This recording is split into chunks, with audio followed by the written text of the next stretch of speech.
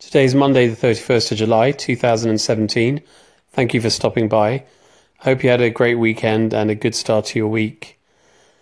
Today I wanted to talk about a couple of separate but also interrelated things. The first relates to working when you are unwell. In previous episodes of this podcast, we've touched on topics related to hard work, perseverance, resilience, and also around work-life integration. One of the things that we have to, of course, bear in mind is that even when you are pursuing your passion, and even when you recognize that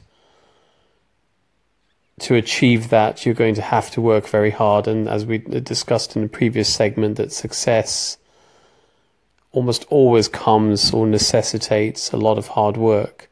And actually, I want to talk about what success means in a future episode. So even when we acknowledge all of that, there does need to be a sense of balance. And so, when you're unwell, to some extent, you need to power through and keep going. But you also have to listen to your body. And I say this not as somebody that has mastered this art by any means, but it's come up as a topic in the last few days more than once around a couple of colleagues who haven't been, very well recently.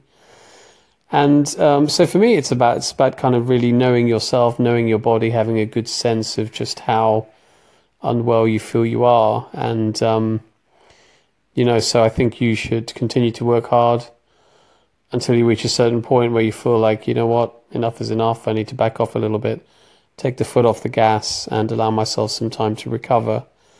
Often that recovery involves sleeping more as well. And this is not necessarily because we may be undersleeping the rest of the time. It may simply be that as you're not well, you need some extra sleep and some extra recovery time.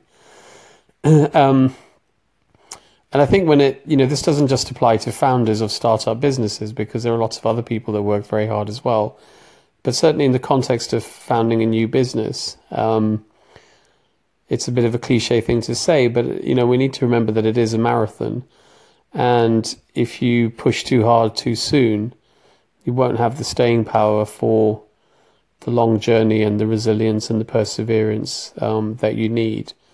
And, in all my talk in previous episodes about staying detached and staying balanced and all that stuff, from a personal point of view, the one time that you may find me a little bit more irritable than normal, for example, is when I am unwell, coupled with being overtired. So, I think it's something to bear in mind, is that whilst there is a certain amount of machismo in powering through, at some point you have to know yourself and decide that actually, I have to take the foot off the gas for a little bit of time until I feel sufficiently recovered.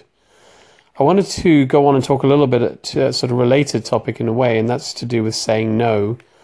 Many people, and I'm certainly one of those, we have our fingers in a lot of pies, as it were. We have lots of different areas of things that we do and things that are going on. And, people will also ask you for help. They'll ask you to get involved in projects, undertake tasks and so on. And in the past, those may have been things that you've actually wanted people to ask you to do. There may have been things that you found satisfactory, things that you have found rewarding. But as the landscape continues to change and evolve, other things may have to become priorities. And you may have to learn to say no to things that you previously would have wanted to do. And that can be very, very difficult for some people. And of course, it's somewhat of a cliche, but often it's the people that continue to say yes to everything that in the end find themselves overwhelmed, overburdened, potentially burnt out, potentially develop ill health, exhaustion, fatigue, and so on. And so there is certainly an art to learning to say no, even whilst we understand that, there is this saying that if you want to get something done, give it to a busy person. So likely to get done more efficiently. Anyway, that's it from me. So continue to take chances, be compassionate, live in a beautiful state, and I will catch you tomorrow. Cheers. Bye-bye.